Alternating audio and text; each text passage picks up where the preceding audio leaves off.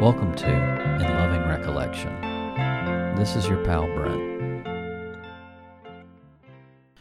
You know, I can sometimes be a pretty skeptical person, and there have been a number of moments in my life in which this natural inclination towards skepticism influenced some of my actions and experiences, and has possibly caused me to miss out on things that are truly special. It definitely once prevented me from recognizing in the moment the most punk rock thing I would ever witness, because at the time, I wrongly thought it was anything but that. It happened during my senior year of high school. I'd gone to see my friends Travis and Ben's punk band play at a rec center in Peachtree City, the mostly affluent community located in the county next to ours. In Peachtree City, there's an expansive network of golf cart paths running throughout the entire town, on which residents are able to travel to just about anywhere using their personal golf carts, which is exactly how one of the local bands playing that night arrived at the show. I just remember being outside and watching this group of teenage boys in full punk rock attire. We're talking Doc Martens, pants with numerous zippers, strategically placed safety pins, pull up on a golf cart. And I guess just the combination of these two seemingly contradictory cultures made me totally judge and dismiss them. Because I had this classification in my mind of what I believed constituted a real punk band, I doubted that these kids of privilege could or even had the right to carry that mantle. Looking back, I'm a little embarrassed by the ease and quickness at which I judged these Peachtree City punks, as if I were some sort of authority on the matter. I had no stakes in that scene. I wasn't even a punk. I mean, I liked it well enough, though I was way more into the stuff that was punk adjacent. I was mainly just there to support my friends Ben and Travis. After their set, I didn't stick around to hear the other bands because, like I said, one had shown up on a golf cart. Had I been a bit more mature and as open-minded as I probably prided myself on at the time, I would have been able to recognize in that moment how truly special the sight of this really was. Here was a group of kids embracing the spirit of punk by defying the expectations of the culture in which they were born, in doing so with a symbol of their privilege. The golf cart was this beautiful negotiation between these two separate worlds. I do wish I had been able to see this at the time, and not have let my preconceived notions and distrust inform my opinion of those guys. I wish I had given them the opportunity to defy expectations. Great things can come about when you allow such an act. I think this is possibly one of the reasons that all these years later, I'm still compelled to listen to the album All Around by Baltimore, Maryland's The Oranges Band. It's a record that embodies the spirit of defied expectations. I first became aware of the Oranges Band towards the beginning of 2004 when I happened upon their music videos for the tracks Fins for Our Feet and OK Apartment. I found myself often returning to these two tracks and thought that this could possibly be a record for me. My mind was also a little blown by the fact that the album on which these two tracks appeared was released by Lookout Records. This was also around the same time that I got really into Hearts of Oak by Ted Leo and the Pharmacists, which had also been released by Lookout, and had really challenged my assumptions of the type of music that label would put out. Not that I had anything against the kind of stuff they had previously released, it just wasn't necessarily my scene. But like I said, I had really loved Hearts of Oak, and I also really loved Fins for Our Feet and OK Apartment, especially that middle section in OK Apartment. And I thought, I should probably get myself a copy of this album, if only to be able to listen to that specific moment in my car while driving. So I ordered myself a copy of the Oranges Band's 2003 debut full-length All Around, and when it arrived, I put it on and I listened. This is the story of that record.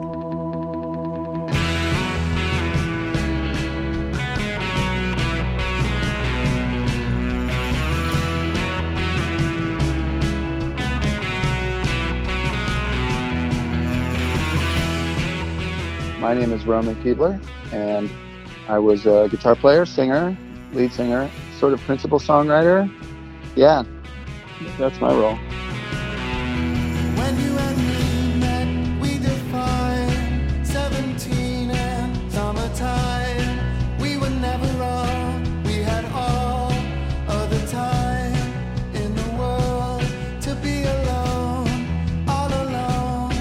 We were born in love in real life.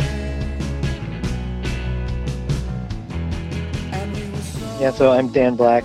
In the band, I primarily play guitar, sang some backups.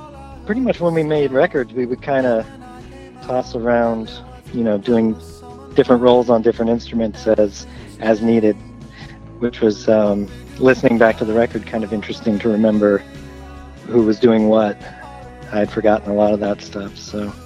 Yeah, Dan played drums on at least one track, 2 tracks. Some drums, some bass, some Yep. keyboards and things, yeah. So Yeah, Dan was the multi-instrumentalist. He played the most instruments on all of the records that we worked on together. Roman Keebler and Dan Black would grow up in Baltimore, Maryland, and Baton Rouge, Louisiana, respectively, and have very different experiences in regards to when they first began playing music. I started playing young. I started playing drums when I was about 9, and then just was lucky enough to have some friends who were playing guitar that young. And so we started bands, quote unquote bands, which were really just, like 2 or 3 people who could barely play. At that point, it was mostly kind of late 80s metal influenced kinds of things. The 90s happened, and like many young musicians just got into punker things and transitioned from speed metal to indie rock at some point in the 90s. But yeah, it was kind of in bands in high school and not really in bands in college. I did not play music until I was about 23, 20, something like that. I did not play in high school. I was into mostly hip hop, like, sort of classic mid 80s hip hop through middle school and high school. I was also into skate rock because I did a lot of skateboarding.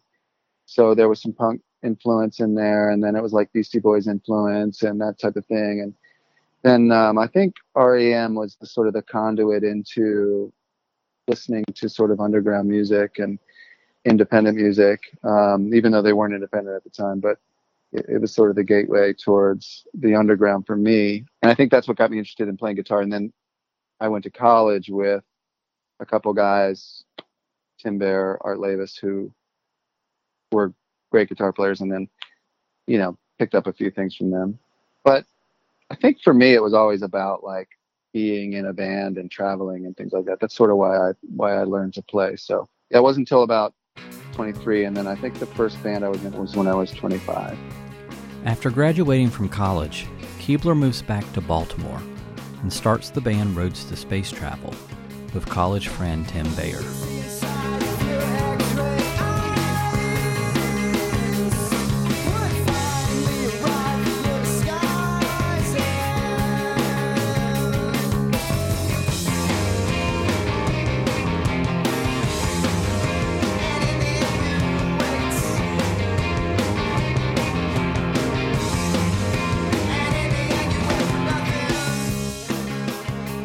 The band would release 2 full-lengths on Amish Records before officially disbanding in 1999. Prior to the band's breakup, Keebler had begun attending American University in Washington, D.C. to study audio engineering, and it is through that program that he and Black would meet. In time, the two would collaborate on a recording project that would lead to the eventual formation of the Oranges Band. I was like really trying to push this idea that we were going to, go on the road, and it just wasn't like really, wasn't really taking with the band. I don't think that they all loved to tour quite as much as I wanted to. And so before that band even broke up, I think I brought these songs down just to Dan one weekend. Said, hey, let's record some songs. I got some ideas. And Dan and I went into the studio one day, and I think we were there for the weekend and came out with, we came out with this like 3-song thing that, I don't know. I mean, I think we sort of blew our minds a little bit. Yeah, it was really fun. It was great fun, and we were just like, it sounds like a band. You know? Yeah.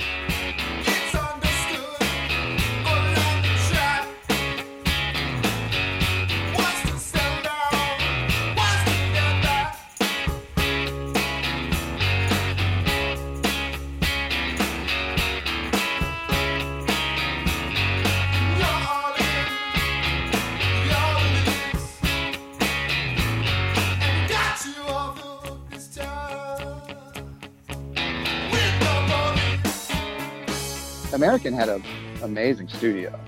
It had a Studer 24-track, 2-inch. Do you remember the deck? What was that deck called? It was an 880. And just like Neumann mics and like... Yeah, good mics, a fine console. It was a Soundtrack Solitaire console that sounded good, but, you know, it's not known for being some fancy console, but it sounded great. Yeah. And especially paired up with that tape machine, it was just so crisp. Yeah, so hi-fi. And we did our best to gunk it up. You know? Yeah, it was. But yeah, they had a live room, which was good, a nice live room, which we built. Like we just were throwing ideas at the wall, and they were all sort of stuck, you know. And so we had this like little 3-song tape that was like, oh well, this is cool. What should we do with it? And I don't know. And then I just conceived of this band, the Oranges Band. It was the Oranges at first. It wasn't the Oranges Band. That was the kickoff that I needed to be like, all right, now I've got a band. Now I'm going on the road. And I started to book this tour just by myself. And in the meantime, I also recorded 2 other songs in my living room. And that became the $5 EP that we put together. And I just needed something to go on the road with. So I had this single. I had this name of this band, and it was just me. I had been playing with some people, and most of them didn't want to go on the road.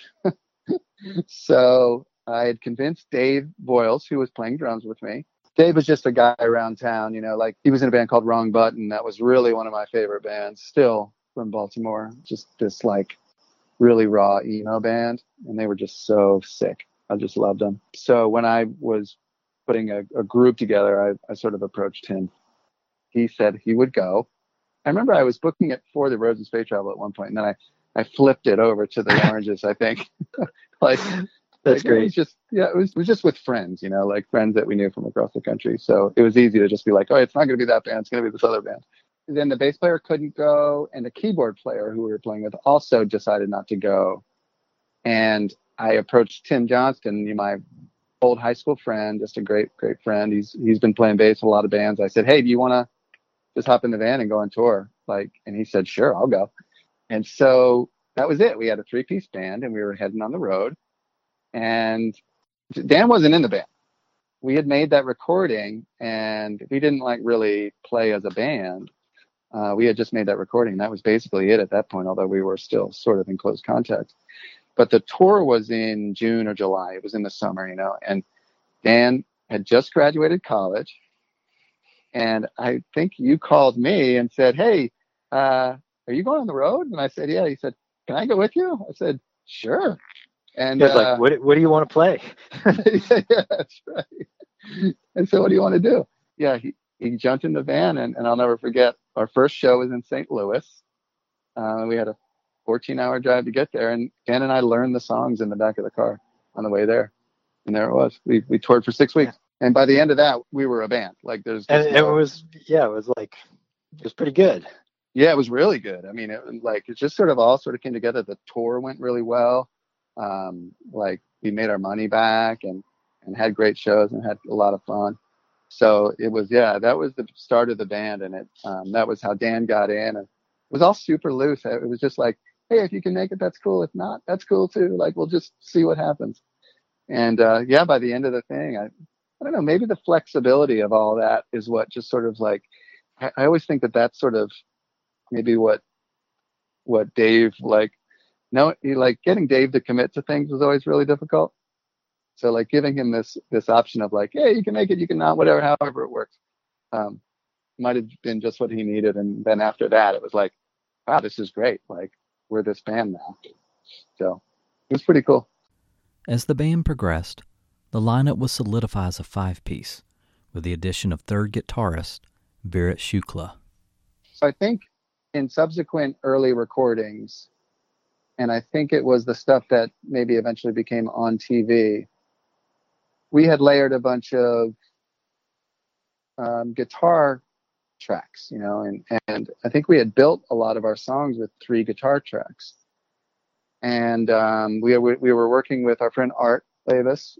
He did some tracking with us, and at some point we were like a 3-guitar band, or I think we sort of thought that we realized that we were. So we invited Virat, who also wanted to sort of go out on the road. We were just known to like go on the road. So, you know, people who wanted to hit the road, like would hit us up, you know, like, hey, you need someone to go on the road with you? So I think that's how Virat sort of came along. We needed a third guitar player. He was available and willing and went on the road with us. I'll never forget this story. Like we were playing with Franz Ferdinand, and Eleanor Freeberger was dating the singer at the time, and she's a friend of ours. We know her. And so we were chatting, and we had played, and she didn't see the show. She didn't see us play. And she says something like, oh, how was the show? And I was like, oh, it's pretty cool. Like, you know, whatever. Like, it was pretty loud. I was like, you know, yeah, with 3 guitars, it gets pretty loud or whatever. And she was like, you guys have 3 guitars? And I was like, yeah. And she's like, why? And like, that was her comment on the whole thing. Like, why would you do that? It just makes no sense. But to us at the point, I mean, I don't know how you feel about it, Dan, but to me, it was crystal clear. I thought that we were being rather clever about the whole thing. Yeah, no, like, we were. I think it was very logical at the time. You know, yeah. When you think back on it, we were really careful about how we did it. We did kind of work thoughtfully and carefully to try and like weave around each other, and they were syncopated parts. And every once in a while, someone would stomp on a boost, and one guitar would go bonkers for part of the song, and then it would drop back out entirely. And I think it was startling for a lot of people that we were extremely loud, I think. Yeah, I think so too. And I think people were just like, why did that one guitar get so loud? You know, but we like this sort of confusion and the element of just like startling people with these wonky guitars coming out of nowhere. And I think at the time it was just like, it made perfect sense to us. And we're just sort of waiting for people to get it, I think. I don't know. Prior to Shukla's joining, the band had already completed what they assumed would be their debut full-length, and were in the process of shopping the record around to various labels. Eventually, the band was signed to the California-based independent label, Lookout Records. Founded in the late 80s, the label had largely focused on bands associated with the East Bay punk scene and would release the earliest efforts of Green Day and Rancid.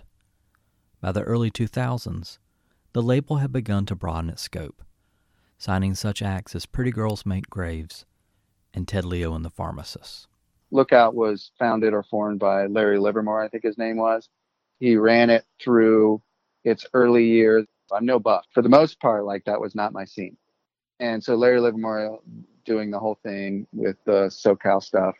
And then Christopher Applegate worked with him, like maybe in the office, I don't know. Again, like we could probably do the research and figure out the real story. But he became like the sort of partner, right-hand man during that early period. And then I think Larry wanted to get out and Chris wanted to take it over. And then the other people that worked there, Molly Newman, Kathy Bauer, I can't remember if there was more owners, but I think they were the main 3, Chris, Kathy, and Molly, sort of bought into the label. But they were younger and hipper. They did like that early stuff. Molly was in Bratmobile. Chris was in the Peaches. So like there was this K Records thing going on there. So they were like, had a wider scope of influence. And they wanted their label to reflect their wider scope of influence. And so they were like looking to grow and expand and sort of rebrand a little bit.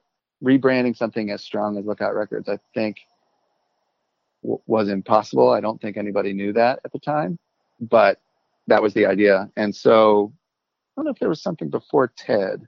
There must have been something that led up to TED. I can't remember exactly, but yeah, TED, I think, was the sort of piece that like set up the rest. So for us, when we were looking for someone to put out our records, we had done a couple of EPs with Morpheus, which is a local label, and had done a couple of tours, and just felt like, all right, we're looking for something else. And we were just hard workers, you know, and I think that labels responded to that. This was when I was playing with Spoon at the time, so I was meeting a lot of people. I had played with the Thumbs, which is a punk rock band from Baltimore. I played drums with them. So I was meeting people all over the place and networking and like, you know, all of this stuff. So Oranges had their debut album coming out. And so I was trying to like, trying to find a good home for it. And through the Thumbs is how I met Chris Applegate and Lookout. Because the Thumbs were on Adeline, which is a label run by Billy Joe Armstrong.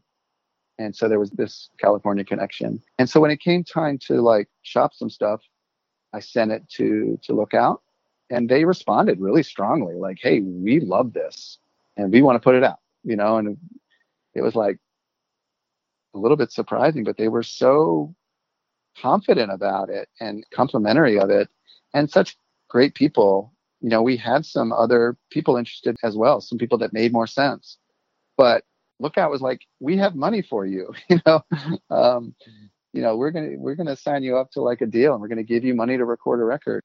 I think as a band, and I think we talked a lot about this, Dan, and I'm interested in your recollection of this too. But I think we felt like we had a good tour, and then we had a really bad tour, where we were out there with no support, missing shows, transmission in the van going up, and just feeling like, oh man, we just can't do this by ourselves, and we need help.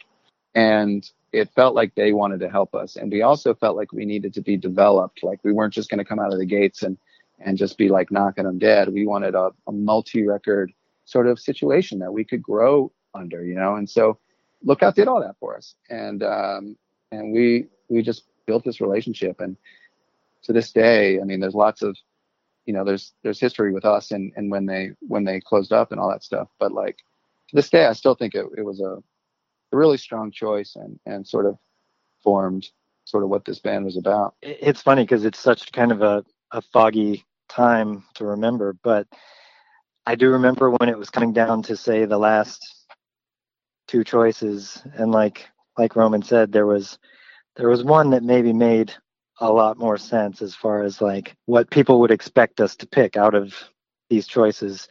And I think part of me thinks that as a group and as a crew of guys, we were just defiant in a way.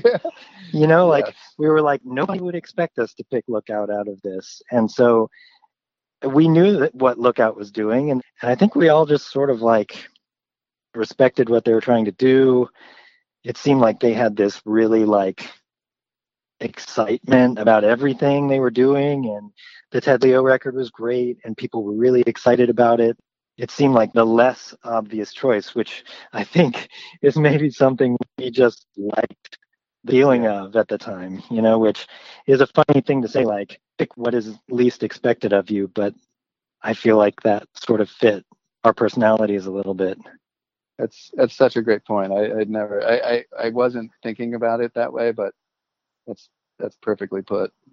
And we were also into, you know, we considered ourselves kind of punks, and we were into surf music, and I think we had this sort of like love of California as a place and as a sort of feeling, and I think all of that kind of together just felt like it was sort of an unexpected choice to make. And then we're like, is this what we're doing? Okay, this is what we're doing.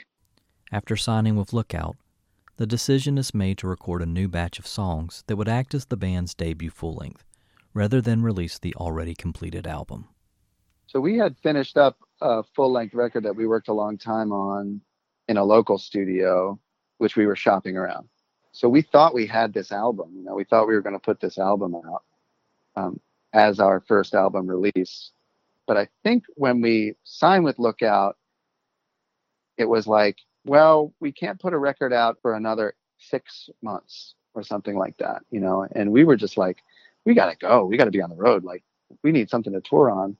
And we came up with this idea, all right, well, we'll pare this thing down to an EP, which they'll drop on Lookout, like getting ready for the album. And then we'll record the album. And, you know, that'll be the first full-length release. So we recorded in Thanksgiving 2002, I guess, because the record came out in 2003, right? So we recorded in 2002. So it would have been most of 2002 that we were coming up with material, or I don't know, maybe actually probably not most of it, probably just half of it, because I feel like the material that we brought to the studio, A, was incomplete again, B, there wasn't that much of it. We wrote on the road a lot of these songs. I can remember the guitar break for Fins for Our Feet. I can remember writing it before sound check in Hoboken. Okay. Sitting on the bench in yeah, I remember that.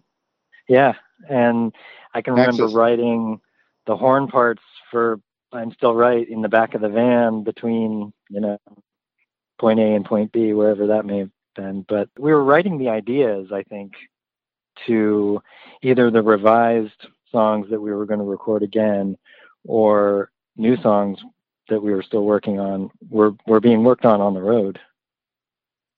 Yeah, and I don't... Do you remember it that way? I don't remember it quite as well that way, except for what you're like the little bits. Yes, I remember like lyrics for Fins for Our Feet, writing those certainly in the front seat of the van. Probably did a lot of that with a few of those songs. Sessions for the record would be held in Benton Harbor, Michigan, at the newly opened Key Club, and would be produced by musician Juan Carrera.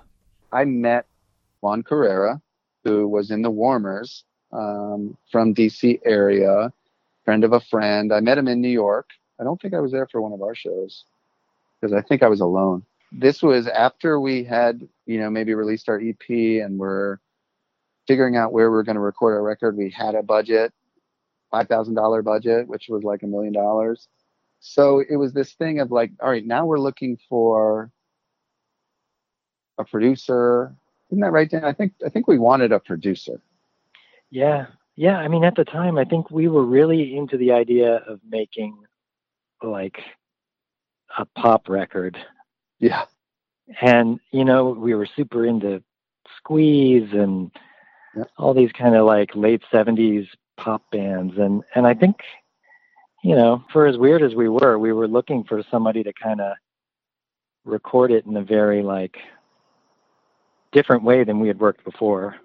Totally. And, you know, and Dan and I had the background in recording. So we would go into recording sessions and like with full ideas and like knowing a lot of stuff.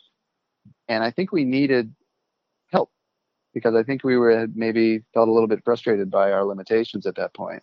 And I think we also probably just wanted to be the band and not be the guys behind the board at the same time. Totally. Yeah, that's absolutely right. I'm not sure that happened for you. I don't know that happened either, but yeah, I think you spent a lot of time behind that board. Yeah. So Juan is such a funny guy. Like we could probably just tell stories about him all the time because we paid him whatever we paid him to produce our record. But I think we also paid him to manage Modest Mouse because that's what he did the whole time. He was just like on the phone all the time. And we just like, remember the Dangler? Was that what it's called? That's right, the Dangler. He was like, so this is what, 2002. Nobody really used the earpiece on a cell phone, right? Everybody had flip phones and you just flip your phone and you use your phone, right? But Juan had an earpiece in throughout the entire 2 weeks or whatever it was that we were there. And he'd be talking and you wouldn't know if he's talking to you or Modest Mouse or who he's talking to. And yeah, that's right. We called him the Dangler because he always had had the earpiece and the little microphone hanging next to his face. Yeah. But that was our introduction to the Key Club. He was like, I met him in a bar. We were talking. He's like, hey, this new place is opening up. And, you know, I think, again, back to Dan's point of like sort of being contrarian, like the thing for us to do would have been to go to Austin, record with Jim Eno from Spoon, and have Brit produce and like make a record that way. But we didn't do that. we were like, no, we're gonna go our own way here. And you know, mind you, Spoon wasn't a worldwide phenomenon at that point. But you know, we decided that we were gonna like still sort of own our own sort of path there. And there was a bit of serendipity where this recording studio was brand new. It hadn't even opened, hadn't done anything yet. We were going to get this opportunity to be the first band to record at this studio, and it was going to be sick. They're getting all this equipment. And the big story, of course, is that they had Sly Stone's board, the Flickinger. Yeah, they had a Flickinger console that was owned by Sly Stone, and there's a whole story behind it. So there's already this like tale of what this recording studio is, and it hasn't even opened yet. And it turns out that our bass player, Tim, his family owns a lake house because his parents had relocated to Michigan. And so they had a place up in, I can't remember whatever town they lived in. But they had this lake house down near Benton Harbor. And it was just like this, wait a minute, you've got a house there? Like, and it's right down the street, and like, we could just stay there while we're recording, and this feels too good to be true. And they were going to give us this big price break, you know, for $3,500 or whatever. We're going to do 2 weeks because it's the first time we're in here, or whatever it was. So it all just sort of fell into place in this way. It really made sense with the personality of the group, you know, sort of getting with this other startup, you know, organization and these other people. And when we met Bill Skibby and Jessica, the people who own the studio, it was just like, wow, this is right. This is right where we need to be. And they were from Chicago, so they would commute from Chicago to Benton Harbor, which I think was about an hour and a half. So it was like this full story that lined up. And then they made a record.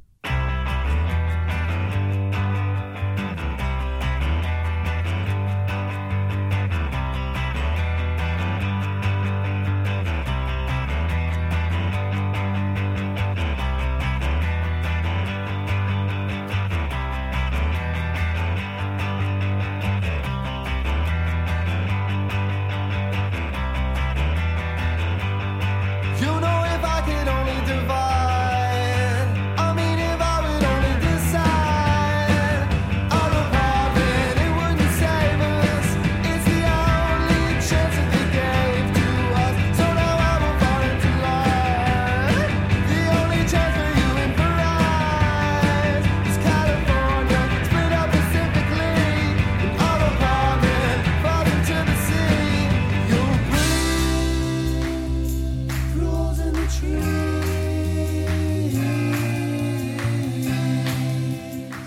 All Around opens with the track Fins for Our Feet, a well-executed pop song that acts as the perfect introduction to the album. On top of a driving bass line and a floor tom heavy beat, intricate guitar lines subtly interweave around rhythm guitar, creating the ideal backdrop on which Keibler can display his expressive croon. Keyboard textures and hand claps, as well as expertly employed oohing over a melodic guitar solo, add color to the track and leave little doubt as to the pop ambitions of this band.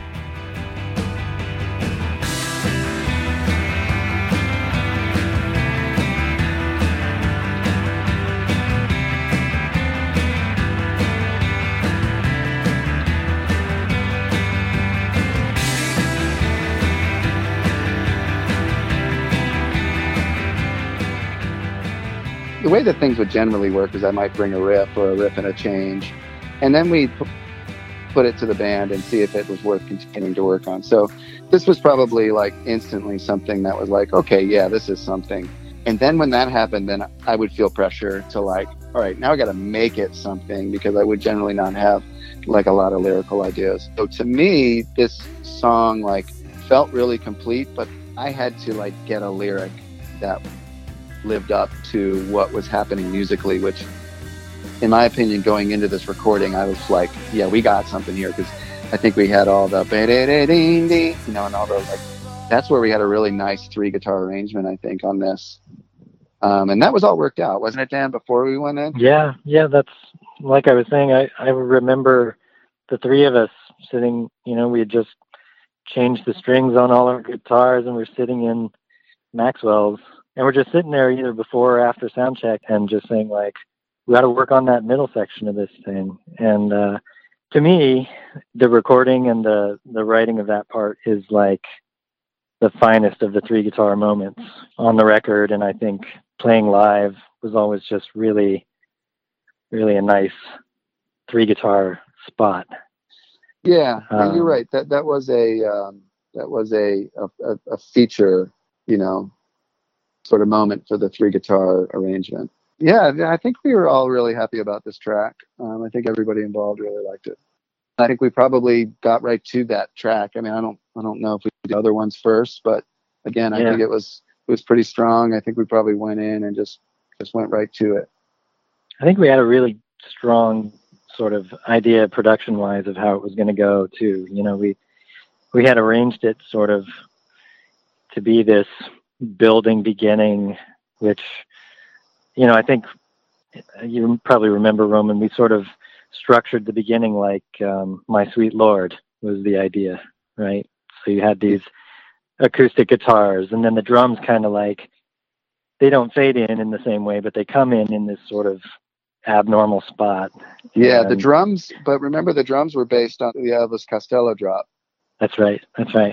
In whatever song that was. Like the snare drop that came in late.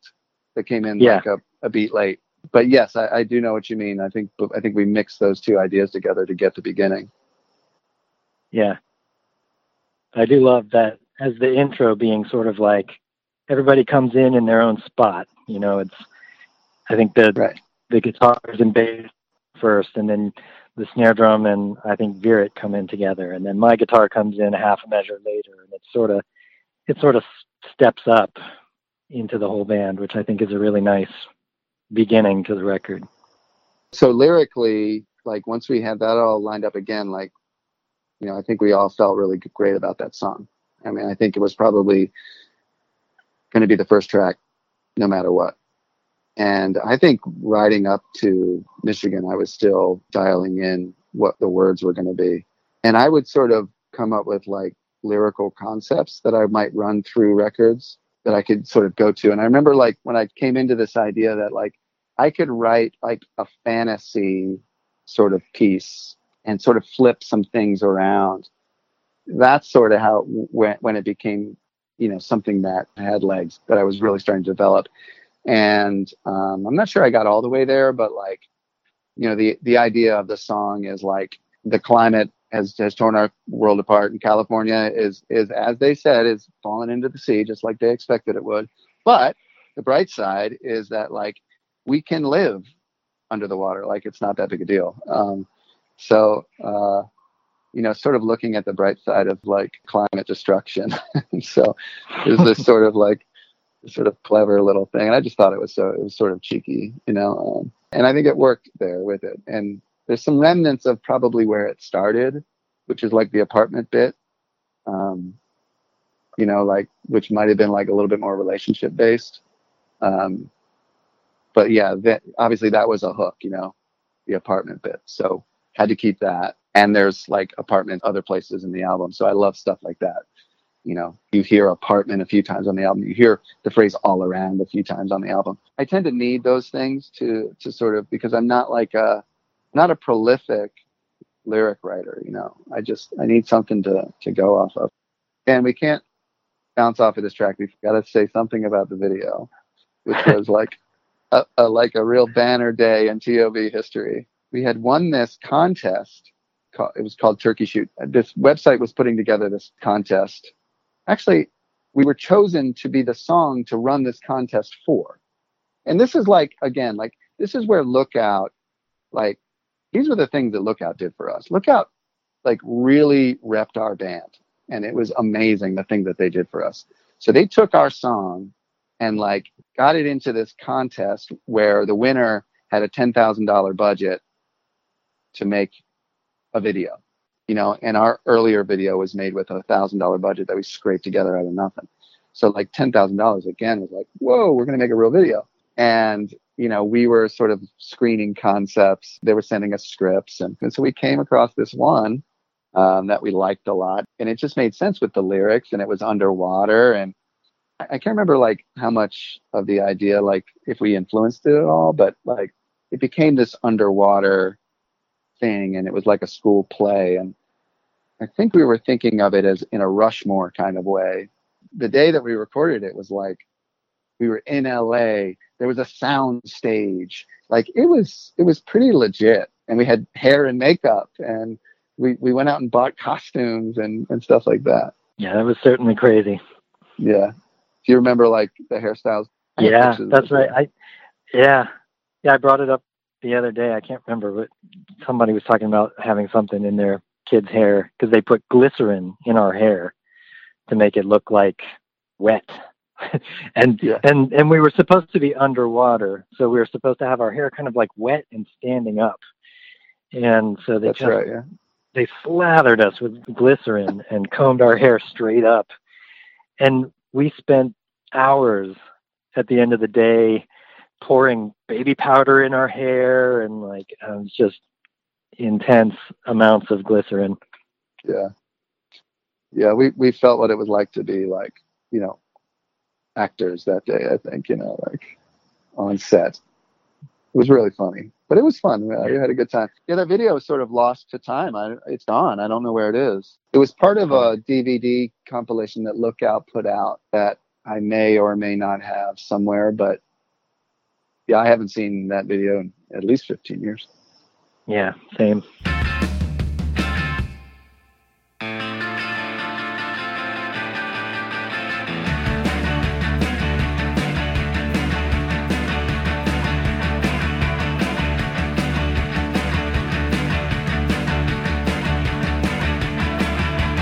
Oh, keep your teeth in your mouth. Hands are when you know good when they're right. When they're right. When they're right. When they're right.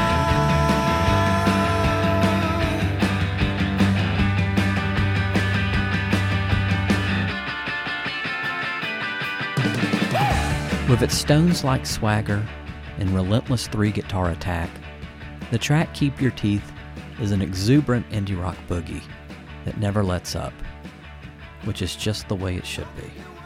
All right, so this is Chuck Berry filtered through the Stones, because I was like, yeah, I liked Chuck Berry a lot at the time. And this is probably Roll Over Beethoven, and I think what I probably did was flip the structure, you know, where Roll Over Beethoven started low and went high. Like, I think I started high and went low here or something like that. That was, I think, what I was doing when I was doing it. And it has the little doo doo dun dun doo doo dun dun doo doo dun dun, you know, sort of 50s little riffy sort of thing to it. So yeah, that's where it is. And it's got the Keith Richards reference, you know, when I saw young Keith, that's sort of like what that is. You know, it is like an acknowledgement that, yes, this is the Stones. Yes, this is Chuck Berry. Yes, this is all of that, you know, through us and with three guitars and, like, you know, all that. So there's tracks that we record that are successful, whether you expected them to be or not. And this is definitely one that was like, yeah, we hit it. Like, this is it. This is a successful piece at the end of the day. One thing I love about this song, and this reminds me of something that our friend Art said once. He was just like, you know, something about the Oranges, like, you start on a chord and you chug on it, and then the other guitar will start chugging on it, and that's cool. And then a third guitar comes in and chugs on the same chord, but for some reason it's working, and then you just keep chugging on that, and like that's how the Oranges work, you know. And I was like, I guess so, like, and then, you sort of mod off of that. But here, there's a point, and I hear it every time where it's, where there's a change, but the change is the same chord. It changes to the same, there's a change, but there's no change at the same time. So it's like, then when I saw young Keith, like on the Keith, like, or actually before that, leading up to that, I think there's a drop of a guitar that changes where we are in the song, but it's the same chord, and it just drops another one on top of it.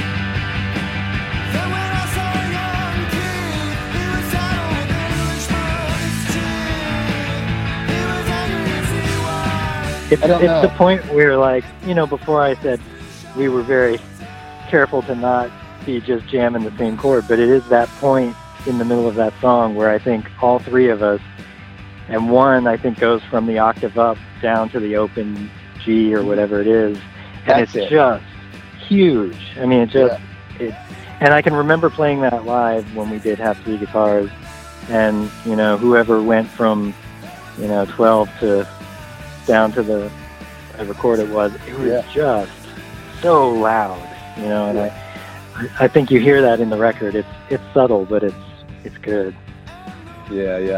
That's a point of this record that I really like, just because it does remind me of that, Dan. It does remind me of, like, those conversations and those things, like, yep, we're gonna own this. We're just gonna chug on this thing.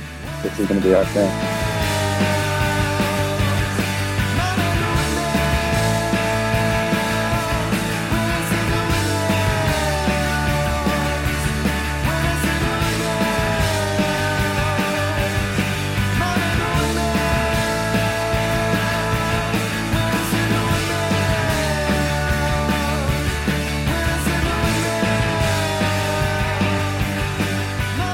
The lyrics, like, I don't remember, like, being so thoughtful about them, but they really came out and they make a lot of sense. The whole idea that the teeth is the words, and they get you in trouble, or they're when they're out of your mouth, like, that's like just keep your mouth shut. That's what, and you won't get into any trouble. But, like, some people just can't do that, like. And it just, I don't know, it fits the mood of the song, like the Keith Richards things, like, fits right in there. And so it's nice to come back to things so you can sort of reflect on them in a little bit of a different way and say, yeah, like, that's good. Like, me or not, like, that's a good bit. Like, we did a good thing there.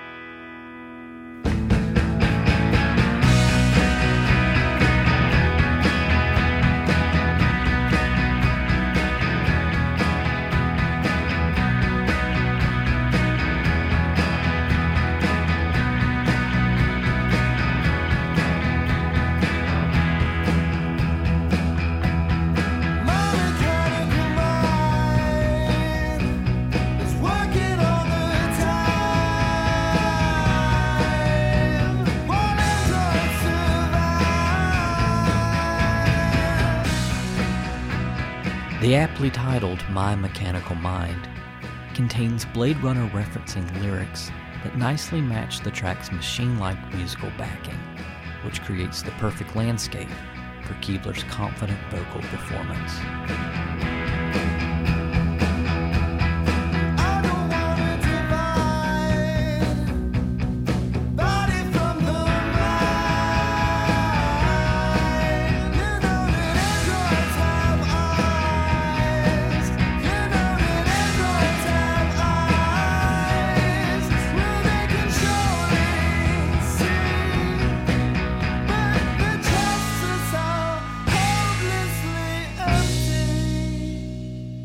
So vocally, this whole album was a real stretch. The whole idea going into this record was a stretch, and I hate to admit this, but it had a lot to do with my father, like, who he's just a very sort of casually critical kind of guy, but would just be like, you got to turn your vocals up. Like, you guys are never going to be popular until you tune your vocals up. So, and I would always be like, no, just like, no, that's not, it doesn't make sense. Like, no, we're doing this the way we want to do it, and we're going to be popular on our own terms. But in the back of my mind, I'm going, maybe it's, some sort of subconscious need to, gain approval. But like, I'm going, I got to get these vocals up, like I got to be able to like push my vocals in the mix. And so Dan, do you remember us like going like as far as we could? It's funny. Listening back to it, it strikes me that the vocals are all very upfront, very clean. I think unaffected at all. It doesn't seem like we did much delaying or reverbs, or they're very dry. They're very upfront, which is in complete contrast to how we had ever recorded vocals in the past. And I think we dirtied them up in the future too. I think this record sort of from start to finish has a definite sound to the vocals that is not like anything else we ever did. And, I'm not saying that's good or bad. It's just, I don't remember consciously saying like we need to push it and it needs to be clean but I think subconsciously it must have been there. And like I said, I think we were making the pop record that we wanted to be this sort of like mission statement of coming out with the full length record. We were doing the thing that we thought that people would be surprised by, because our earlier stuff was so nasty and sort of like crass, that like, wait a minute, what is this thing? Where did this come from? We loved to try and do that. But I remember like being in the mixing going like, is it too much? Like, can we go higher? Can we do it? Like, is that, are we being ridiculous? Like, is this like, no, we can do this. We can definitely do this, and just sort of like sucking it up and being like, I'm going to go a little bit to where I'm uncomfortable with it.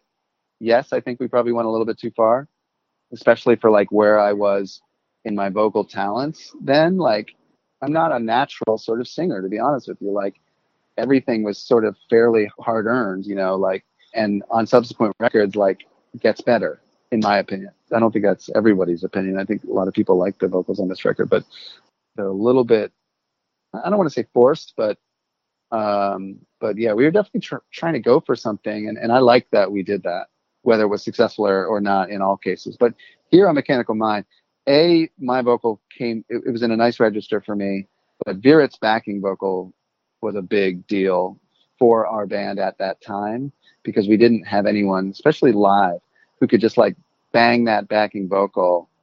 Our voices like locked in there, and it really worked. So that was a big key of this song, was that backing Virit going super high on that. He loved to do that.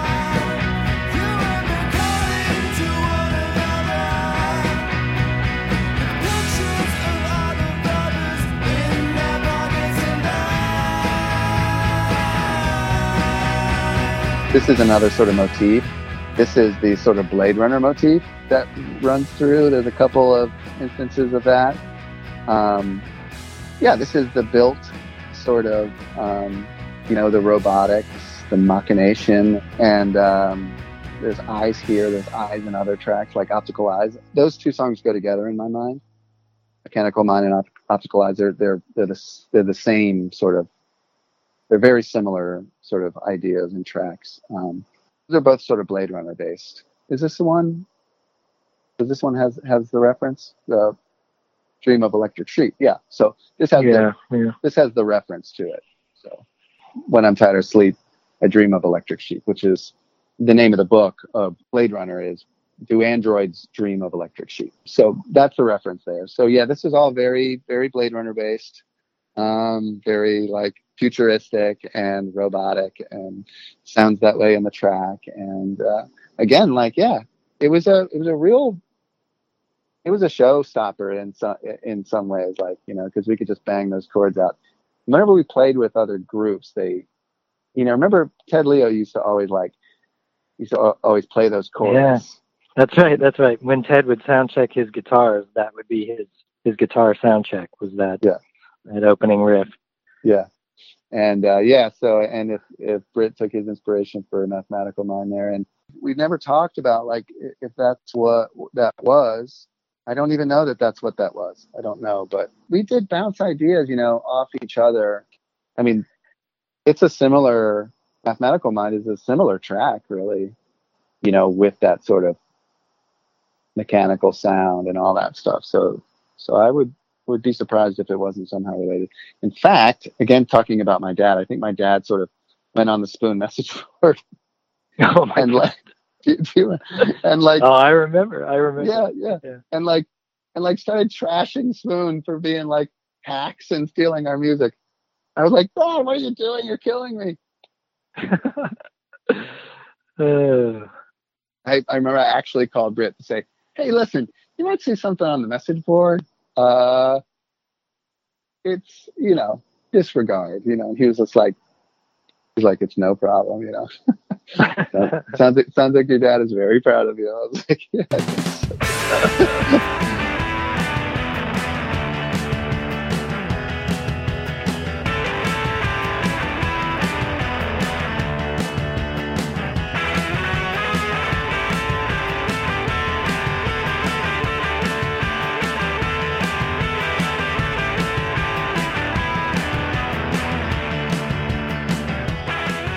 Musically evoking the song's lyrical content, the non-stop energetic burst of My Street is a re-recording of a track that had previously appeared on the band's On TV EP.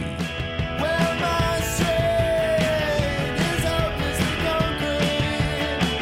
When I'm filled with black feet, and you're running circles around me, I'm on the highway. Two dogs in retiring, early 'cause I've been so jealous of you now.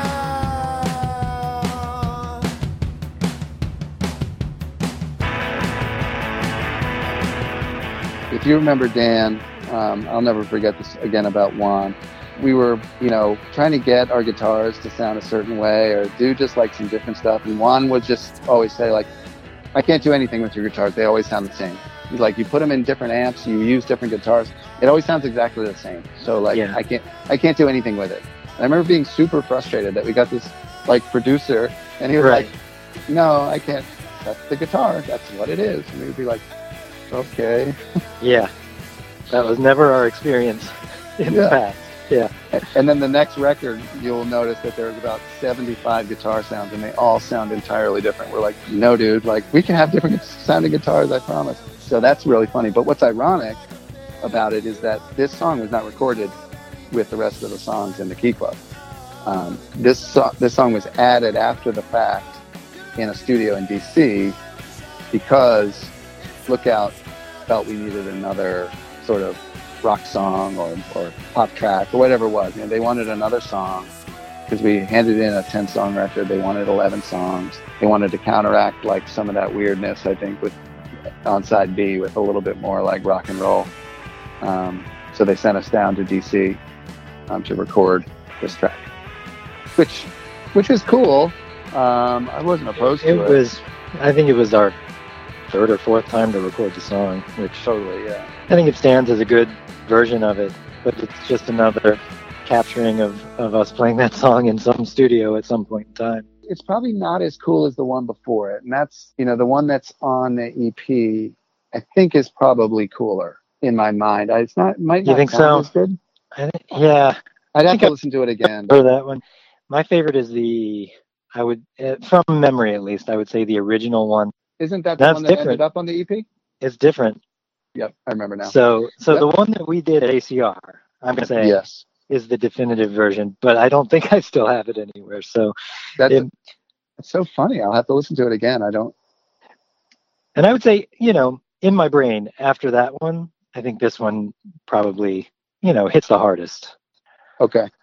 But maybe Yeah. I should listen to On TV because I haven't heard that in 15 years. So So yeah, I was conceptualizing the one on TV as the one that we did at ACR, which I do remember liking. I wonder why we redid it. Maybe yeah, I don't know. But something then about it. Lookout made us redo it again for the Yeah. third or fourth time.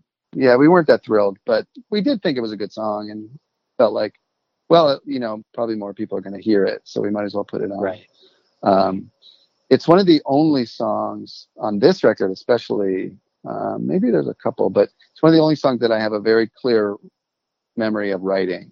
I remember I was at a track and I decided, I smoked back then. I may have not been smoking at this point, but like I wasn't in good shape. I decided I was going to, sort of make an effort to get in shape. And I ran around this track one day at Hopkins University and I was laboring. It was really difficult. I was not doing well. And there was another guy just running circles, just boom, boom, boom, just running these circles. And I was just stunned at how easy it was for this guy to run around this track and how difficult it was for me. And I sat in my van after doing that. And I think I was waiting for my girlfriend at the time, just had this time to kill. And I wrote these lyrics, about getting old, really, about like, this is a moment of me feeling like I'm getting old. I might have been like 30 at the time, not quite. Actually, probably when I wrote it, I was probably 27, 28, but it was a moment where I felt like time was passing for me.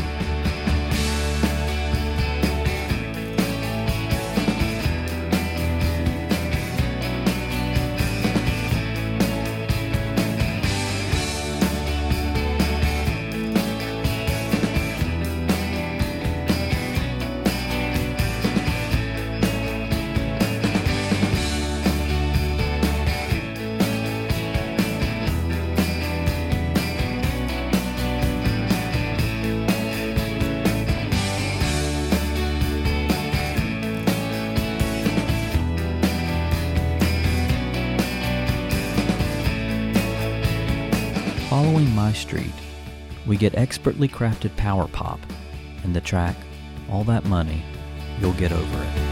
All those times you lose, and all that money down the tubes,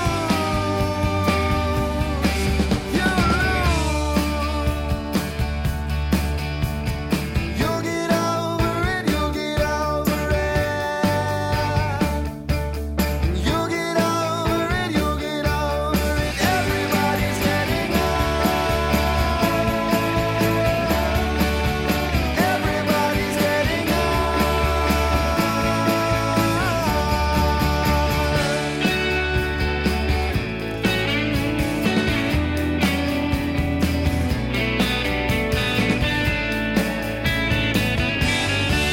So this was the radio song, right? Dan? Yeah, I felt like, I think it's a good pop song. I think at the same time, I think we all thought it had sort of a television kind of vibe. So, I think we always were trying to think we were doing something weird at the same time that we were making good pop songs. But it's, pretty straightforward. Yeah, television is the inspiration for it. I mean, I could probably pick out the track that I sort of stole that riff from. I did a lot of, I don't know why, but like I did riffing and chording at the same time a lot on a lot of tracks, or that's just sort of my natural inclination.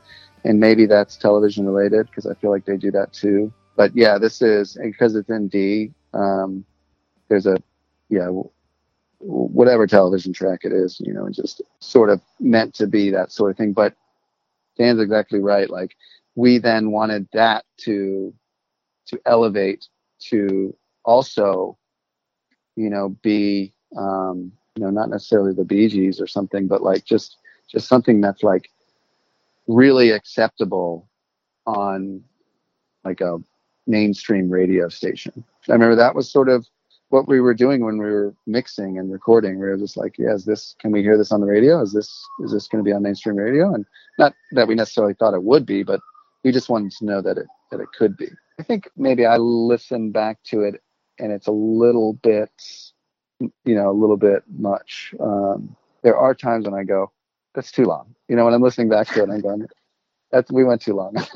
that might be a time, I think, listening to the end of the song where I'm like, all right, what's next? If I remember right, I think we cut it in half live after Yes. record came out. I think we were just like, that is plenty.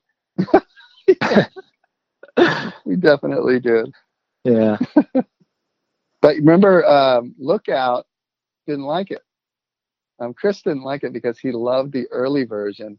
And I remember his comment. He was on and on about the sound of the snare drum. He was just like, he was like, but the sound of the snare drum on the old one, like, where is it? And I'm like, Yeah. dude, I have no idea what you're talking about. I was like, of all of the things that are happening in a song, the least thing that I can understand right now is the sound of the snare drum.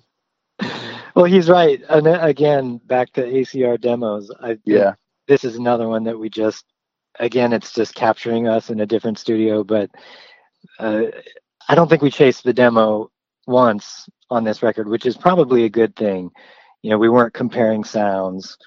I think we were just playing it as a band in a new place. But yeah, I know what he's talking about, because I can remember how crisp the demos were on that, and to sort of think about it, you know. Yeah, and this one maybe he was right. Yeah, I think he might be. I mean, this one on the demos did have a you know, was way more television, you know. Yeah. And that was cooler. But I don't know. Yeah, I mean, we were trying something for sure. Yeah, and it fits. It fits on the record, and it's cool.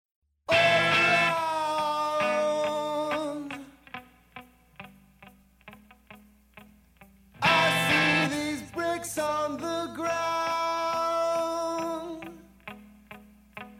every day.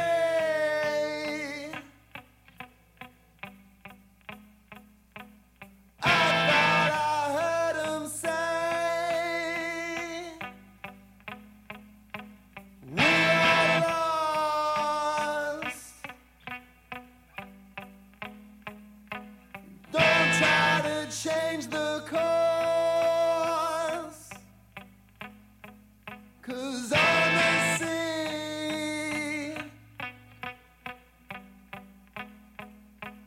it's only you and me, and we're drowning down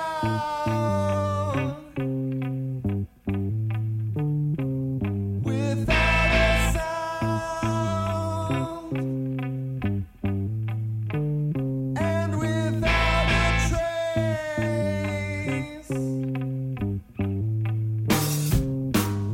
I will be erased.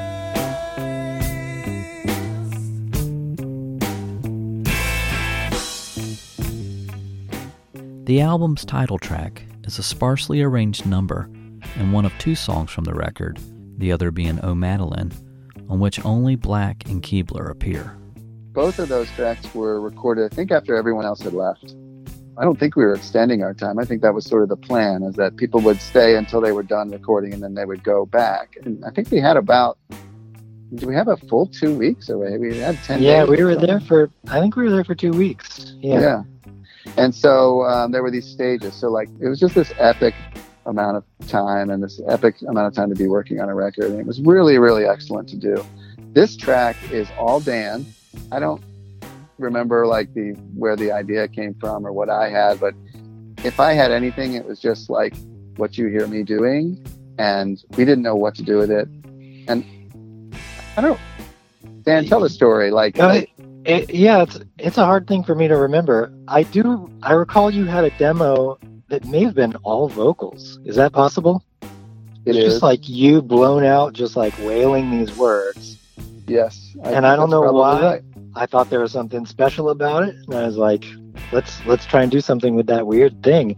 And I think, again, feeling probably just defiant and contrarian in this like middle of this pop record, we just had to shake off like a couple of weird things that, you know, we always want to throw some weirdness in there. I think it was just, we had this guitar part and these vocals, and I think we laid the guitar down, and then I think I spent an hour playing some drums and playing some bass.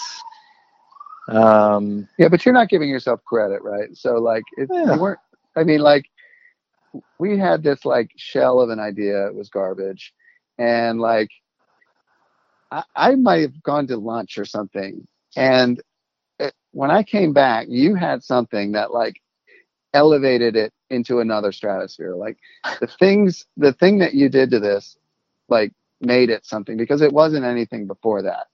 I might have been there when you were doing the drum or not. I mean, but it was like Yeah. when the bass dropped. I mean, I remember like almost like a presentation. Like you were like, all right, here's what I did with this. And it was like, yo, all right, this is cool. And then when the bass dropped, it was like, oh my God, my mind is blown. Like, this is sick, you know, like it was just, and it was exactly what you said. It was just like this bizarre moment Yeah. that we were like, oh yeah, this is on. Like, this is definitely on. Because like, who's not going to listen to this thing and go, what are these guys doing? Yeah, exactly. You come out of the last song and then you're into this and it's like, what is this? It's just dark and weird. And when we played it live, it was the same thing. You just get people just like gawking at you at the end of this thing. And that, Yeah. I think, is what it kind of does in the record too. It's like, It definitely does. when do we clap, you know?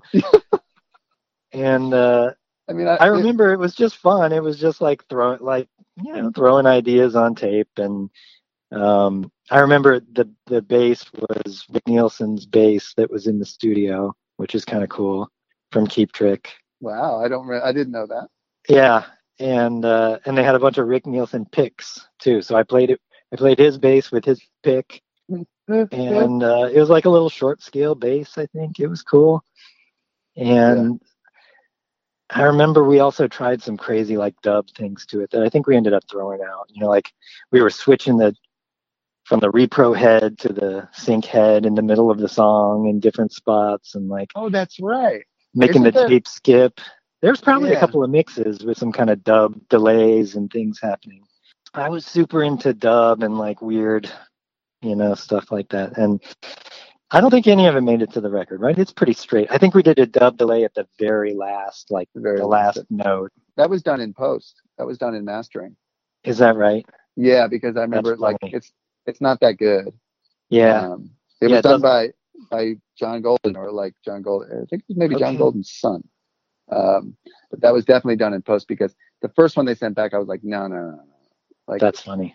and because they did this like da, da, da, da, da, da. I was like, no, just like a dub delay, like da, da, da, da, da, da, da, you know. Yeah. And then yeah. they sent it back, and it was like not perfect, but I was like, all right, good enough, you know. Like, that's what I remember about that. That's great. Yeah. Yeah. Well, maybe somewhere on some CD of mixes, there's a really crazy mix of this song, but maybe lost to time too. Yeah, it could be. I mean, this is another one where about 3/4 of the way through, I'm like, okay. Yeah. Like, yeah, we might have been a little bit indulgent into our things.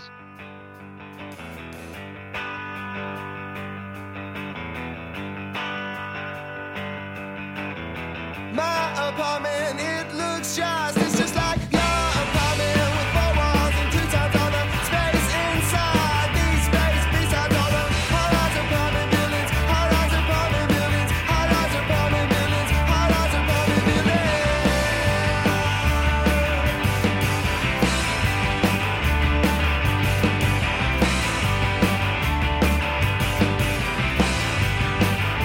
Well, the windows in your apartment building are televisions, and they will keep all your images from far and wide. I'm in the air all around, your cables under the ground, your wires in the trees. Look out over TV.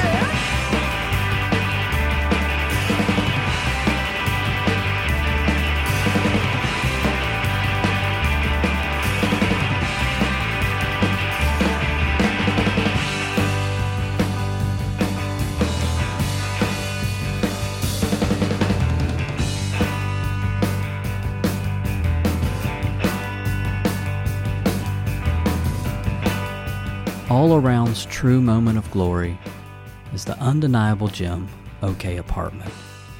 With its rollicking mixture of guitars, bass, and drums, the band maintains a steady sprint, riding on top of chords, and eventually ascending to a climactic release of pure indie rock bliss. To quote Mark Antony from Julius Caesar, "If you have tears, prepare to shed them now. You know that these gray boxes, well, they're okay computers, but they'll keep me inside nearly all of the time. They're singing, don't ever leave me, lover, don't ever leave me, lover, don't ever leave me, lover, don't you ever leave me, lover.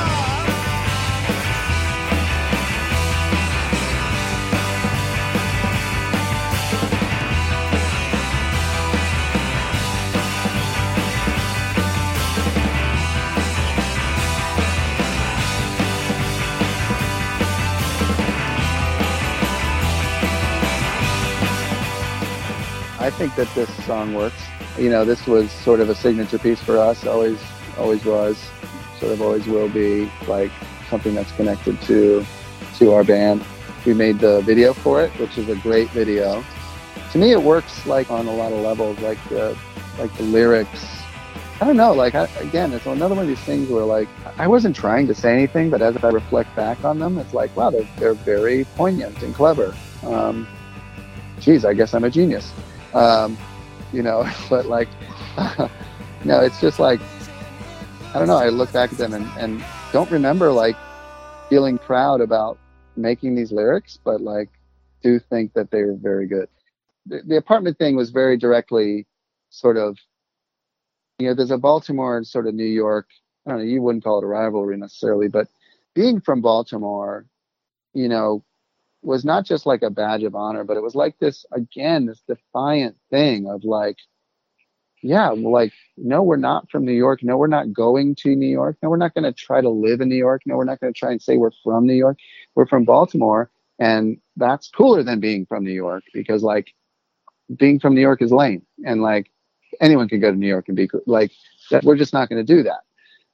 So that was like, a very like, you know, Baltimore had this like inferiority complex about who it was, but it also bred this like, you know, attitude of defiance, of this scrappy attitude. And that's what this is. Like my apartment looks just like your apartment, but it's twice as big, you know? So like, fuck off, right? My apartment's bigger than yours, you know? You know, that's pretty much all it's saying, you know. And yeah, these gray boxes are okay computers, but they keep me inside nearly all the time. That's just like, those are computers, obviously. And I got the little okay computer reference in there, which was nice. But like again, like looking back on that, I can go, hey, that's a clever little thing. And that's when I was graphic designer for work, and that's what I did. I worked on a computer all day, and when I went home, I sat on the computer and like that's what I did. So like, you know, these great tools, all they did was just keep me inside, like, you know, away from other people. So that's sort of like lyrically what's going on there. But it's another older song that we had played on the road so much that it had sort of become this different version. You can find the earlier versions on the Morpheus EP, and to just kind of remember playing it, adding the third guitar to it, extending it a little bit. You know, we had a couple of these little songs that may have been a minute and a half in their first incantation, and then we sort of recreated them to put them on this record. I listened to some like old school like rock and roll songs podcasts, you know, and just how often songs are made and remade and things like that. Like at the time, I think we probably thought that it was like lame to keep doing songs again, but like it's a rock and roll tradition, you know, like people do it all the time. So like looking back, it's sort of interesting. And I'm still catching up with you, but not so fast, and only 'cause you want me to. I'm still right, don't you know? I'm still right. And I'm not enough with you, but it's all too bad, 'cause it's only what I wanted to do. And I'm still right, don't you know?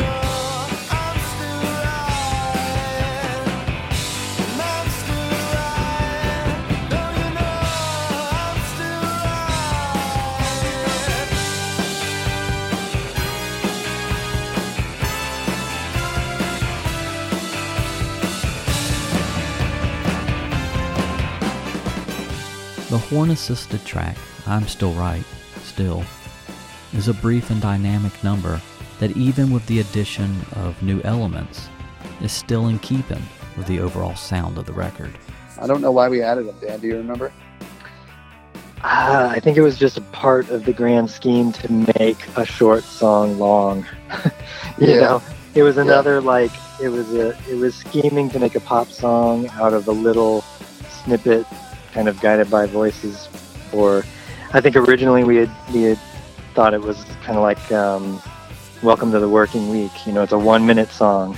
Yeah. And so it was just drawing it out, and I think it's one of those that I can remember sitting in the back of the van, like playing those horn parts on guitars. We did those in Baltimore. Is that right? Yeah, they were recorded after the fact for sure. Yeah. They're saxophones. We didn't That's have right. we didn't have That's a saxophone player. It's Yeah. probably as simple as that. We didn't have a saxophone or a trumpet. I think we worked out the progression, had the horn parts, and didn't record them, and then came home and recorded them. You know, we were trying a lot of different stuff and things that we sort of thought were unlike us, I think. Although I guess we'd probably thrown some horns on things in the past. But maybe not in such a horn section manner. Right. I'm trying to think if we did horns before this. I knew that we wanted to. Yeah. The whole idea was we were branching out with this whole thing. It started as our little thing, and then we grew it in the process of this album, like we were trying to do to ourselves personally and as a band, you know. Oh, you know what I wanted to mention? Like in various tracks throughout records and stuff, I try to sneak in my age. And this is where I do it here. 30 Links for 30 years. So I was 30 years when I made this record. And I think I do that on other albums or in other songs. This is where I do that here on this record.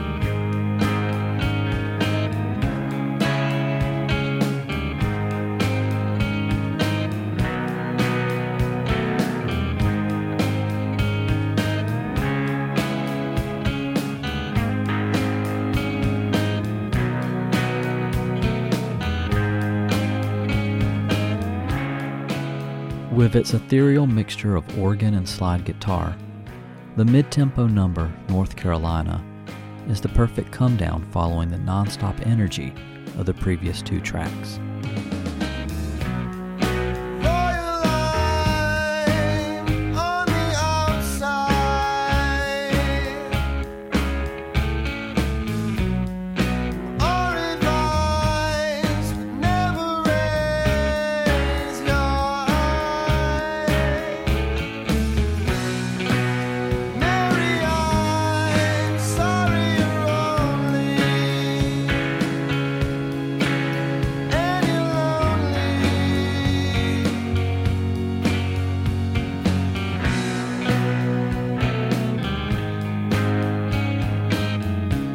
I think I had to leave the studio to write these lyrics, and I think I went to the lake, you know. I think I found some space and needed to solve for like this song. And maybe I had an idea, maybe I didn't, but yeah, Caroline is my sister. That's her middle name. And it's just this idea. She went to North Carolina when she went to school. And it's just this idea that she was lonely, you know, and you know, it just sort of I just needed that to build and, you know, give me an emotional place to start from, because I mean, to be honest, like there's not a lot of emotion through this record, and maybe I was challenging myself to get emotional, certainly on the next song, just trying to open up to emotion or revealing that emotion. And like I said, I sort of constructed the scenario.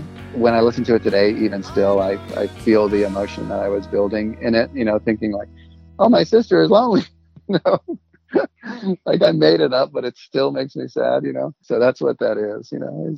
I sort of constructed it and was able to articulate, you know, that feeling in the lyrics. And yeah, I like it okay. I don't remember anything else about like writing it or why we included it, or if we thought it was good. It's funny. It's one that I had forgotten was on there until I went back to it just in the last day, and it's one that I remember people really latching on to when it came out. So, Right. there's something to be said for that, for sure. Oh, Madeline. Well, they had nothing to do the day that you were conceived, Madeline. When they came stumbling out, you will be coming out of the sea, Madeline. It's unintelligible,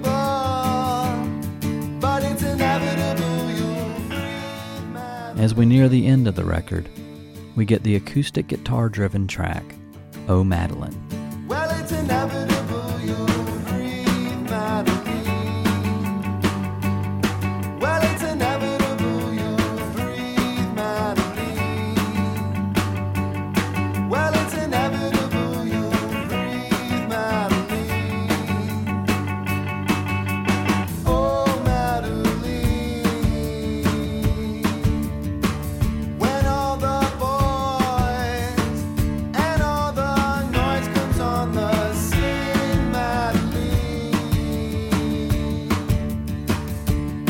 you will be breaking them up, taking them up. You will be making them into teams, Madeline.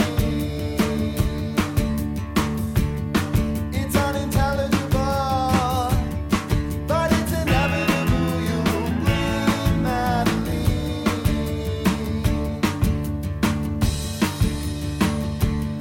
Well, it's inevitable. This one's got a definite story behind it. And yeah, I mean, we had been in the studio, we'd been working on all the tracks, and I don't know, we were coming up short, right, Dan? Like Yeah, we felt mean- like we just needed another handful. I think we did 3 or 4 songs in those probably day or two. we needed something. We didn't know what it was. I was forced to go into my bag of tricks to see what I had on like tapes and recordings. And I had brought up a 4-track with me of little ideas and things. And maybe I was going to be making some stuff while we were there. And I found this track like pretty well developed. You know what I mean? Like it was pretty far along in its sort of structure or its arrangement.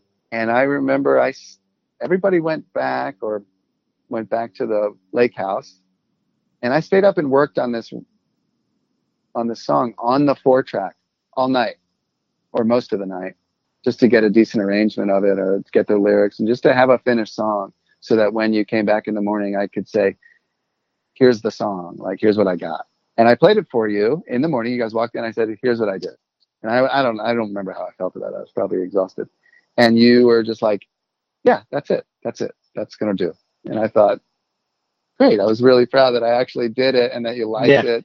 And that we had the track that we could work on. So that's what we did. And then, yeah, when we actually did it and started to work on it, it was really fun. Like all the little boom, top, boom, top, boom, top, boom, top. Like we made a cool little track out of it. And so, yeah, I think that's really cool. I think it's got good little parts. All the little guitars that are kind of running through it. I remember in particular, we decided there should be one crash.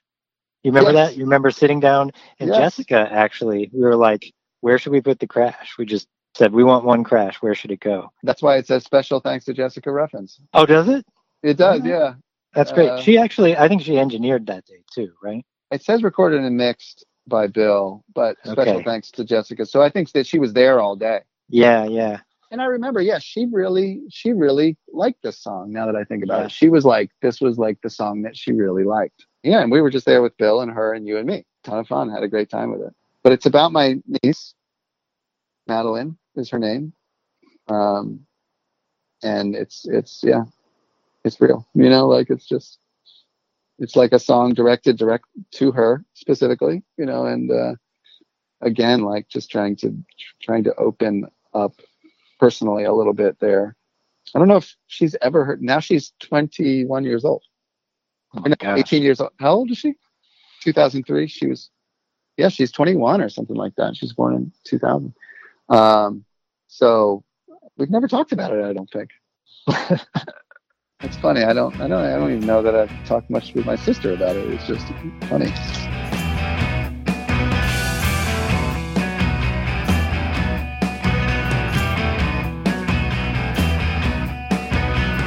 Optical eyes.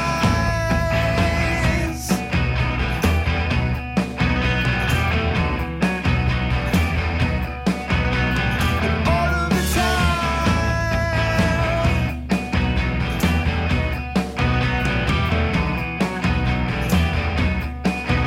When you open your eyes, all around and round about. The album's penultimate track, the angular, intense, optical eyes I can see, is yet another song from the record in which the lyrical motifs of eyes and robots appear and are befitting of the track's mechanical light groove.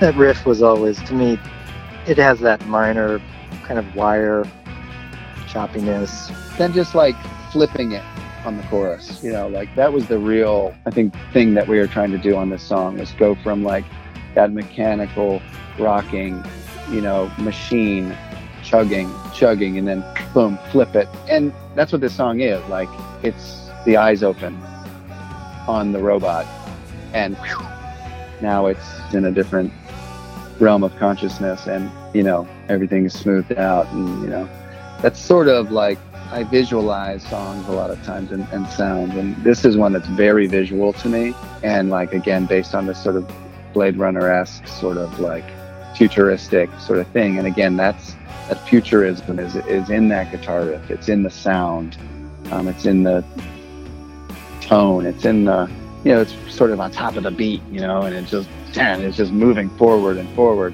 then it flips to smooth out, so that's what this track is to me.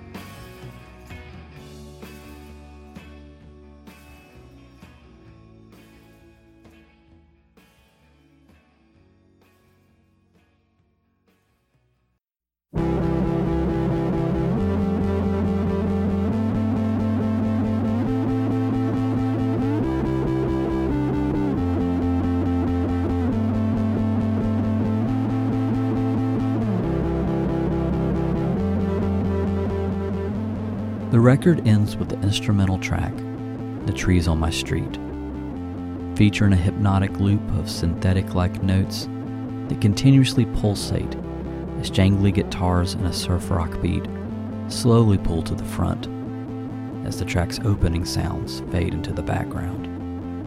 Eventually, the band brings in trumpet and piano, which adds texture to the sonic space, but doesn't distract from the song's main focal points. It's a track that evokes a sense of warmth and nostalgia, and nicely concludes all around. So those are guitars. How many did we do? I mean, there must be... There are probably 6 guitars on that part. And they're plugged directly into the board and just distorted. This is a Brian Eno reference. Not veiled. Yeah, no, this is Here Come the Warm Jets, right? Yeah. Although the only person that ever called me on it was Mac. Oh, yeah? When we were talking about the demos, yeah. It was literally a reference, we were just trying to do that. And it was cool. Upon re-listening to it, it goes forever in the beginning. Like, I'm just dying for that thing to happen. And what we always wanted was, there's a moment where the beginning gives way to the next part, and it sort of, the drum pops out of the soup, and then you realize that there's something that's been happening under there the whole time. You don't know how long it was happening, because it could have been there the whole time. It's just this moment. That's what I was always looking for in the mix of the beginning of that song, was that moment where that transition becomes coherent and part of like what's real in the world, as opposed to before it's not. It may be there, it may not be there. I don't think it needed to take as long to get there as it took, but that's the whole song to me, is that little moment, and then you have something to follow, and then the guitar comes in, and then you have a nice little melodic track.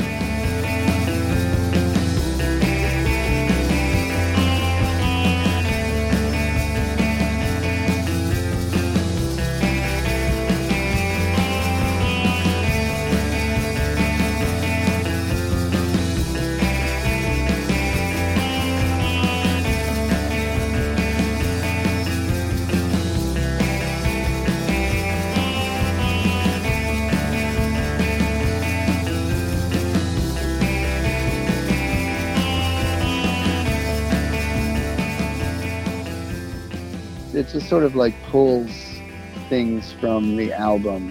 It just sort of takes the symbols from the album and repositions them, and just in a different way, just so that there's something that's thematic about the whole thing, and we sort of keep everything tied together. And it's a very diverse album, like probably too diverse, to Dan's point. Like, that's what we tried to do, but I think that this was meant to, like, yes, wrap it up, but also tie it together. Yeah, I'm not sure it does that, but I don't know. Dan, do you feel like it does that? I mean, I think a lot of people felt like it was like the perfect closer, which I think in a way it's maybe a little precious in that sense that it is sort of the nostalgic instrumental track. But I also can appreciate that it does do that for people, that it feels like an appropriate close, because the record is kind of weird. I mean, it is all over the place, and I feel like this song kind of takes, the beginning's a little weird, goes on too long, can't really tell what the sounds are being made by, and then some sort of more melodic, normal reference points start to show up. And I think if it gives you a nostalgic feel in the end, it's probably a nice thing to do for people. Yeah, probably. For the album art, Keibler will use a painting of a polar bear for the front, with various images throughout the inside and on the back that would speak to the themes present within the record. I never got into album titles until I did artwork, generally. I don't know that we knew it was going to be called All Around, but like, we were writing a story of what this band was. And we always knew that, like, as a band, we had an opportunity to write our own story, to tell people what was important to us, and find our niche, like, something to market, something to talk about. And so we were going to be the hardest working band in show business, like the touring band, always on the road. So All Around became like, the songs and the phrase became a way to talk about that. It also, in a way became an opportunity to, like, sort of play on the isolation of what it's like to be on the road for that long and be in a band, and how difficult that can be. So the artwork on the record, which I'm actually looking at now, I have some LPs, is about that. It's about, like, being everywhere, but being isolated. It's got the polar bear, and there's a picture of the van on the CD, and it all sort of goes together in my mind as, like, that's what All Around is. It's more than just, like, saying, like, we're going to be everywhere, but it's also saying that. It's all like post recording, that where you start to process what you made and and start to try to, you know, interpret it for yourself and then filter it back out through your artwork, through the name of the title, through, you know, all those things. You know, we did that on all of our records, you know, the world and everything in it, same thing, you know, and the later one, Are Invisible, very much that same thing. So that was the only thing I liked about this record, or not the only thing that I liked, but like the thing that I thought was the most successful part of this entire album was the artwork. Like that's, for some reason, like for a long time, I just thought like, yes, it really works, you know? Yeah. I mean, partially because, you know, the polar bear was painted by my girlfriend at the time. And I just loved that painting. I thought it was great.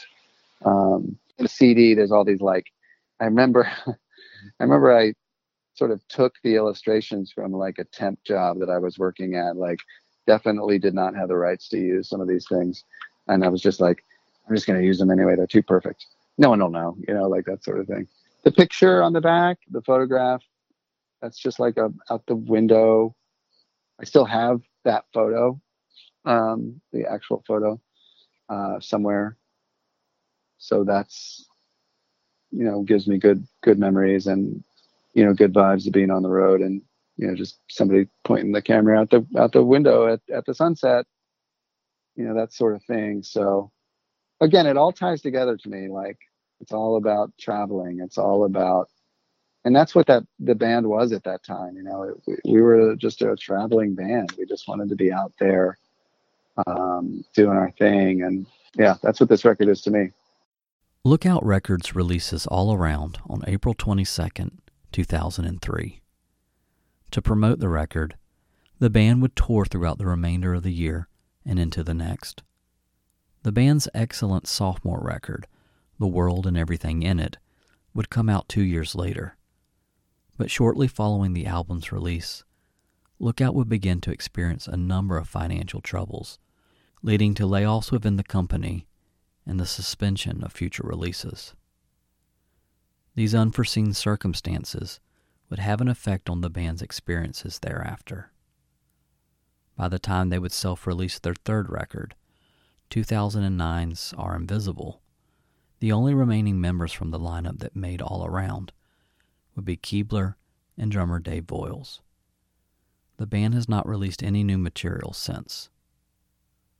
And as for Keebler and Black, the two former bandmates share a sense of disappointment in regards to the unfulfilled plans and hopes they had for the band. Because of this, their feelings towards All Around are somewhat mixed. This was very much, you know, the opening sort of salvo, you know, our first record of a 3-record deal. You know, in a lot of ways, to me, like looking back on it, it is the perfect first record that we should have made at the time. And our next record was the perfect second record to have made at the time. But then, you know, because of circumstances out of our control and Lookout, you know, running into problems, we didn't get to follow through on this grand plan that we had designed and got the rug sort of pulled out from under us a bit. So it definitely frames this album up in a different way, because then this becomes basically the most well-known record and the one that we had the opportunity to promote and like really go for it and, you know, do what bands do when they go out and they push records. But I think we felt as we did that, which I don't know, what did we spend? At least a year, maybe a year and a half, just slogging away out there. Like we felt like it didn't represent who we were at the end of the day. Like after all of that work, like we were a better band than this record was representing. And we wanted to have something that showed that as well. Does that make sense, Dan? Or do you think that that's right? Yeah. Or No, I think that's fair. Yeah. I mean, I think, I don't want to be harsh, right? no, I know. And it's funny when you brought up doing this entirely, I didn't want to be like entering it with those feelings, which are my kind of honest feelings about the record. Like it, exactly as you said, it got reframed as, you know, we only got 2 chances and this was the bigger of the 2. And so I think in a healthy way, we always talked about recordings can't be perfect. They're a snapshot of a moment of the people doing the best they can do in a certain moment. And I think that it's the only healthy way to look at a record now is to say, like, we made a good record at the time. It's, it holds up fine for me. Are there other things we did that I like better? Sure. But, I think a lot of people feel very, very strongly attached to this record. And that's cool. I think it's a lot of people's favorite record. And it's the one that they discovered. And that's great. You're right. Like, this is the one that many people connect to. But when people talk about it in that way, we always would play shows, right? And we would come off stage and be like, what a crappy show. And someone would come up to us and be like, what a great show. We always learned not to be like, no, it wasn't. That was a crappy show. We always learned not to do that because, like, we're not going to invalidate someone's experience. They love the show. Like, okay, great. Thank you. We learned to sort of take that compliment. And this record's much like that for me. Like, when people really, really like it, it's flattering. And I can go through it and say that there are half a dozen moments on there that I'm like, yes, that's it. But then there's a lot of missed opportunity and potential. But one thing I would like to say about this album is the making of it. And this is what I might remember most about this album was after it was all done, we mixed it. Everybody had gone off to their lands, it was Thanksgiving. So, Dan, you flew to wherever you were going, and it was just me and the van, and I had to drive the van home by myself. I hopped in the van with, the final mixes of this album, and I listened to that album 10 times in a row, just all the way back, just like so happy with it. And just like, God, like, look at what we did. I'm so amazed that we spent this time and this is what we have to show for it. And I'm so proud of it. And then, wow, it's so amazing. And I remember I drove directly I worked at a rock club at the time, Talking Head, and I drove directly to the club, and it was like 4:00 in the morning, and like there was still a couple of people there, and I just came in and I said, we have to listen to this record right now. And we did. And it was a really nice moment for me. So like, that's what I choose to remember about this is like, at the time, Dan, to your point, we did make as good a record as we could. And I recognized it at the time. I think afterwards, as we continued to work and come together as a band and develop, like, we reached higher heights. So again, sort of reframing this record in that perspective isn't really fair. Because like, yeah, at the time I was just like through the moon. I just was so happy with it.